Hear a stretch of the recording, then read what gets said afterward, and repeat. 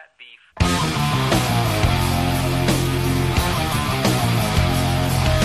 This is fucking political!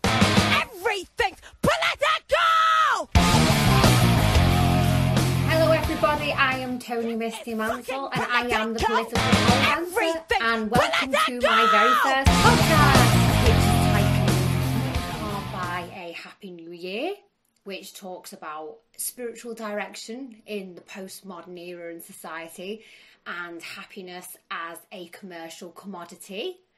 So first of all, Happy New Year. It is a Happy New Year. It's 2018. So if you've come here via my website, you'll see, we all like nice new things, don't we? It's New Year, got a new podcast. And if you've been through my website, www.thepoliticalpoledancer.com, not that I'm plugging or anything, you'll see I've got a nice shiny new website as well to put all my nice shiny new things on, my new tutorials and my new podcasts and vlogs. It's very purple. If you've come onto the podcast through my website, it's very purple. It looks a little bit like a very glittery bruise. But this is all to do with branding, you see, because I've started building my blog year before last, 2016, started working on my blog and started building from there, and obviously won a few comps, social media's building, and people have said to me, Tony, you need to get out the dark ages, and everyone's using social media now, and what you need branding. Now, personally, I thought my branding would just be in a bit of a gobby twat, but apparently that's not good enough now. You need branding, so everyone says you have to tie everything together cohesively, or has to have these cohesive colours that go along with your brand. So you have to decide what you represent and have photos, go and pay for photo shoots that represent your brand. So, I have to roll around and be a bit of a slut, but an academic hoe. So, with a nice picture of me there with a book on the pole, looking a bit surprised, fuck me, blonde on a pole and got a brain, fancy that. Fucking feminist, which is a nice one. I've got some nice pictures of me rolling around with my arse in the air, feeling me fanny. Oh look, used to be a stripper. Come learn off me. I do stripper shit, and it's all this branding. So it's very purple, but it's been interesting seeing this idea of branding, because it's quite new to me. I've never been into marketing, When I got into pole, 2009, for me that was the golden era of pole, and we had Felix Kane and Janine Butterfly and Lethea Austin, and you'd put your Bobby's Pole DVD on in your bedroom, and you'd have your pole in your bedroom at home, and that was it. You were just figuring shit out for yourself. And there were forums and there was a bit of YouTube, but this social media frenzy hadn't quite set in yet. And there was Facebook, but it was still, where it said fucking Tony Mansell is ... and you'd say, eating me tea, about to have a bath. That was the complexity of fucking Facebook. People weren't into this branding, and everyone's into marketing now. We all got to market ourselves, Don't give a shit you got no content, No one gives a fuck about your content. Can you do pole? I can do outside leg hang, fucking roll on the floor a bit, but I've got this branding. And this is crazy to me, this whole new idea. As I say, it's new. It's something, I'm in my 30s, I'm losing a couple of teeth. I sound like one of them Yorkshire people, don't I? Back in my day, everyone would go down the one tap. Everyone would wash the bits in the one bucket.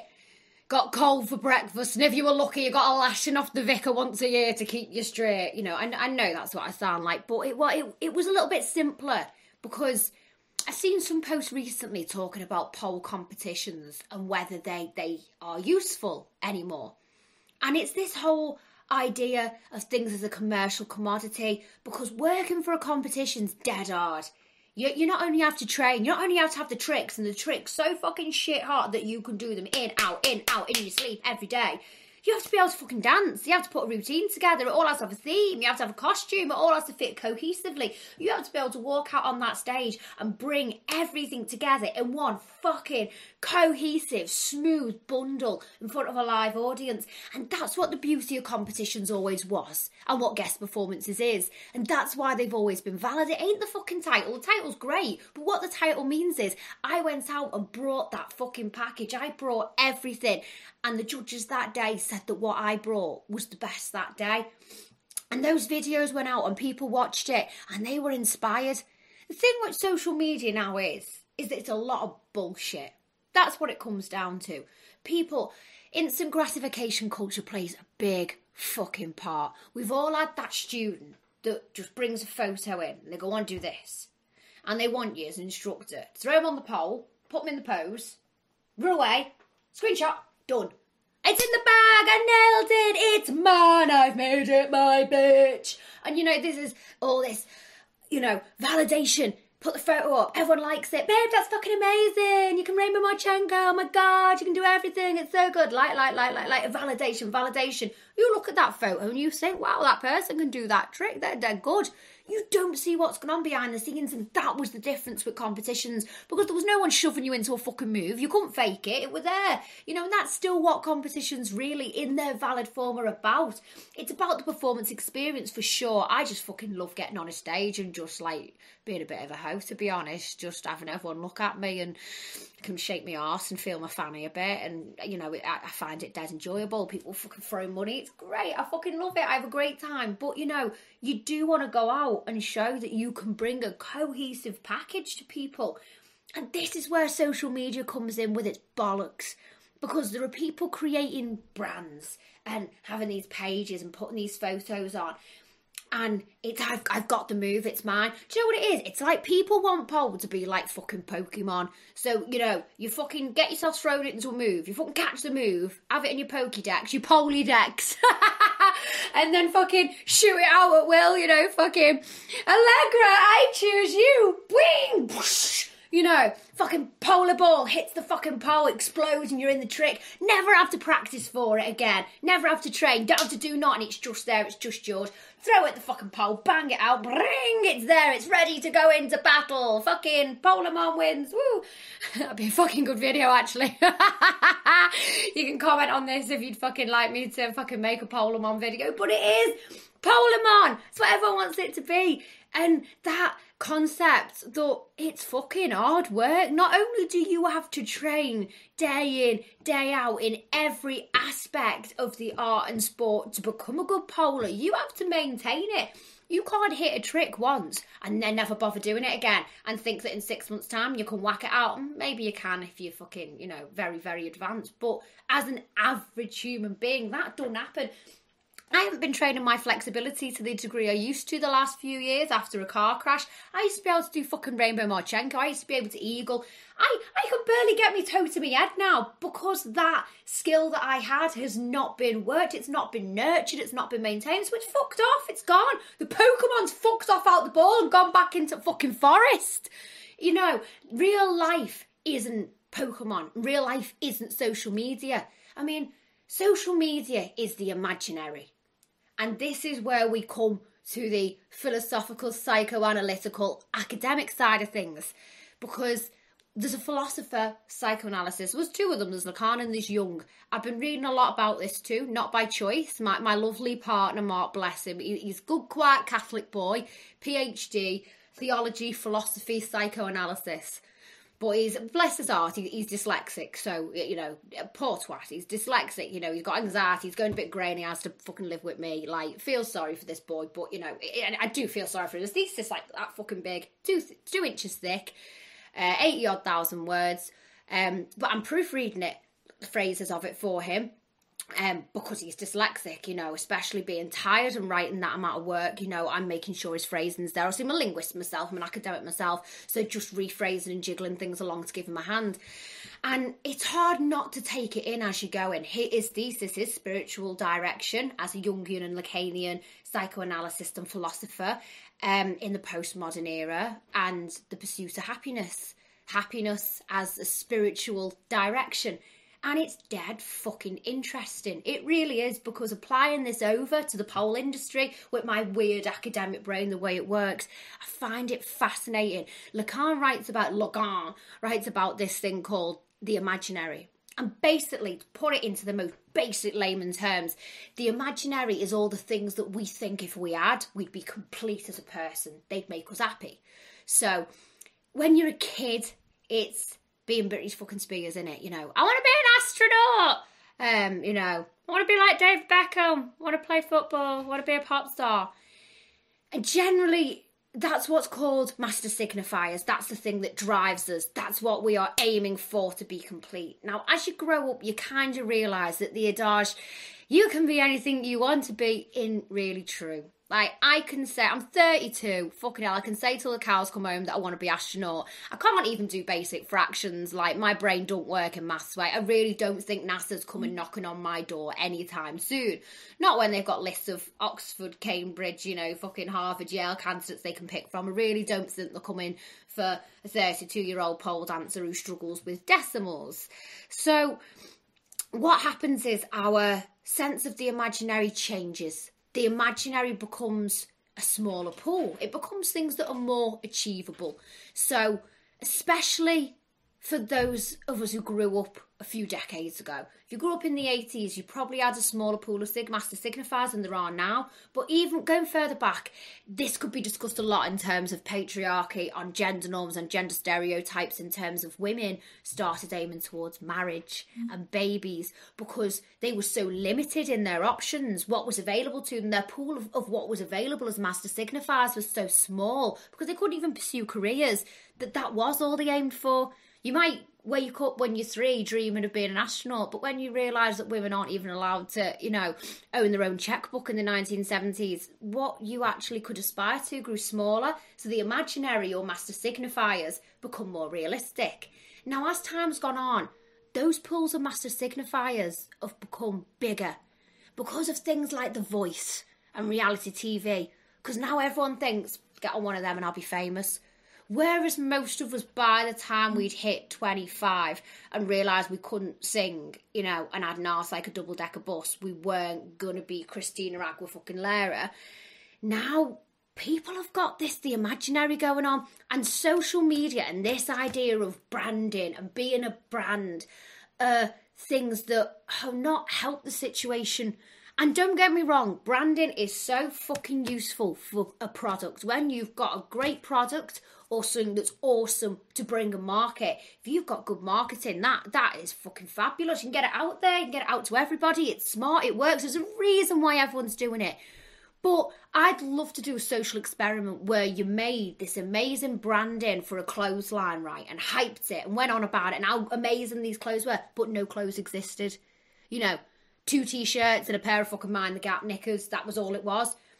Because this is essentially what it is. People are so good now at building a brand and doing their marketing that they're neglecting the fact that no product there. You know, it's this idea of you can create a photo, you can create an image, put a nice filter on it, everyone looks good with a filter, and you've created something that isn't real. It's the imaginary. You know, I'm 5'2" and my kid calls my arse Big Bessie. This is a true story. You know, I'm not going to be a supermodel. I ain't getting on no fucking Gucci catwalks anytime soon. However, if I spent long enough, taking enough photos, putting enough filters on, editing myself enough, I could make myself look like an Instagram model, you know, tweet, don't, there. You know, I was an internet model for quite a few years, so I know this for myself. You can make a photo, you can edit it, alter it, parcel it, package it, put it on social media. People think you're Naomi Campbell when you look like a thumb. You know, I wake up in the morning looking constantly like I've just switched on my back camera. You know, that's reality. On social media, I look like a fucking queen. It's amazing. You know, good bit of filter, little bit of edit here and there, bit of eye brightener, you know, job done. But it's all the imaginary. And this is where within the pole industry, as instructors, as students, that relationship starts to have problems. We all have had, at some point, that student that comes in with a photo and they want you to put them in it. And it's that idea of instant gratification and happiness as a commercial commodity. Because in their minds, that's their imaginary, that's their master signifier. So if they can achieve that, they can be happy. So they want you to make that happen as their pole instructor. They're not just paying you to teach them pole. They're paying you for a happiness experience, because this is, again, what social media does. It's a happiness experience. No, happiness has become a commercial commodity. Nobody just goes to buy a new car now because, like, they want a new car. That might be a massive signifier, but there's so much more to it. Along with their car, they want their certificate of happiness, you know, along with their fucking... What, them shoes with the red bottom, Louboutins, them Louboutins, that's how poor I am, I don't even fucking know what they're called, you know. Them Louboutin shoes, you know, along with your Louboutins, here is your small vial of happiness into the box. You know, with your relationship, you meet someone on fucking Tinder, it goes well, you end up in a long-term relationship, it does happen. That's how I met mine. And, you know, it's like, as you're swiping fucking right, it's, and here on your swipe right with your perfect life partner, here is your bottled happiness, you know. And people think that their happiness comes with that thing, with that imaginary, with that master signifier. If I have that, I'll be happy. So pole students are coming in looking for us to provide their happiness. And we can't do it because they've got to work for it themselves. This is where this whole idea, as I say, goes back to, you know, of social media providing instant gratification results and a falsity. It provides an imaginary. What isn't seen is the slog. The fucking slog.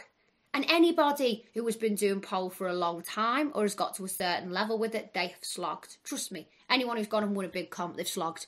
I had an idea for how I could make a kip transition and combo work the other day. I'd seen Bethany Finley doing it and I thought, oh, fancy a bit of that, I can do that. Couldn't do it.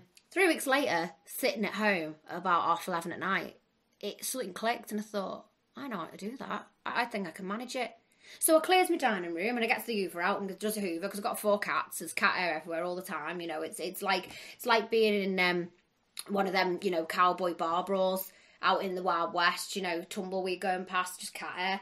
So I get the Hoover out, move all the furniture to the side. It's about 12:30 by now, you know, my kid's looking at me. It was a Saturday, so he's allowed to be up that late, you know, he's playing his computer game, he's giving me a bit of side eye, like I've lost it. Probably have, that's all right.